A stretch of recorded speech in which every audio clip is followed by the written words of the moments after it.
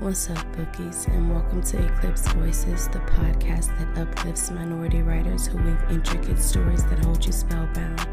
So, what are we waiting for? Let's turn the page. What is up, bookies, and welcome to another episode of Eclipse Voices and another scene read. I am your girl Tier, and at this point, we know what the scene reads are. We know who I am, so let's just get into it. The scenes for this episode are coming from a book entitled Dusa, which is a retelling of Medusa. Yes, you heard me correctly. So without further ado, let's hop into it.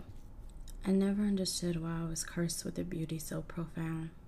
Women come to sing their praises, but they look at me in envy. Their eyes leer in admiration, but they curse me beneath their breaths.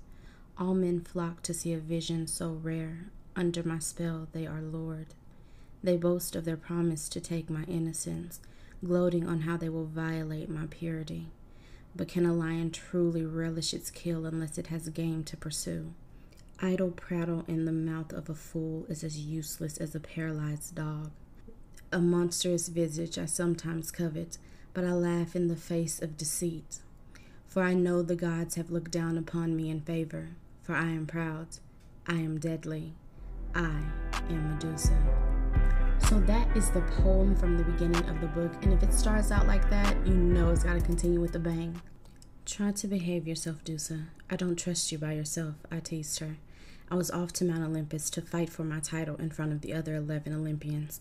I cannot promise you that, she sighed and smiled mischievously. I mean it, Medusa. Don't get into any more trouble than you already are. You know I would bring you if I could. Well, if you're indirectly telling me not to freeze unsuspecting seamen, I still will. She shrugged and folded her arms over her chest. Why are you so stubborn? I whispered teasingly and pulled her face close to part her lips. Our tongues wrestle in passion as we gave our final farewell. I love you, I moaned involuntarily. What? She whispered and flinched away from our kiss. What? I chuckled, praying she would forget I ever said the phrase. You just said something. What did you say? She panicked. I said I love you, Dusa, I repeated, this time more confidently. She smoothed her dress and turned to depart. Well, good luck. I pulled her wrist and spun her around to face me. Did you not hear me? I said I love you, Medusa. Stop it, she snapped and pulled her wrist away in disgust. You are just confused. You don't mean that, Poseidon. You were just caught up in the moment. No, Dusa. I meant what I said at the table, and I meant what I said now, I snapped. Okay, and what am I supposed to say? I love you back? That's kind of what people who are in love say. Well, who said I was in love with you? She shrugged as she flipped her black hair back. A heavy sigh escaped my lips as I pulled her close to me. So the past 7 months we've known each other, from the time we first went to Mount Olympus to the time I stopped you from taking your own life until now. How can you stand here and say you don't love me? Poseidon, love is a complicated thing. I've never been in love. Whatever. I spat and grabbed my trident to depart. I knew she had feelings for me, but of course, she wouldn't admit it. Aw, that's honestly sad, guys. I feel bad for Poseidon because there is nothing like confessing your love to someone and them pretending that they don't feel the same way and you think you're crazy. Actually, there is something worse. It's confessing your love to someone and they actually don't love you back, so you just kind of played yourself for a fool. That's worse. I needed him, but where was he? I tried to call out his name, but my tongue became locked.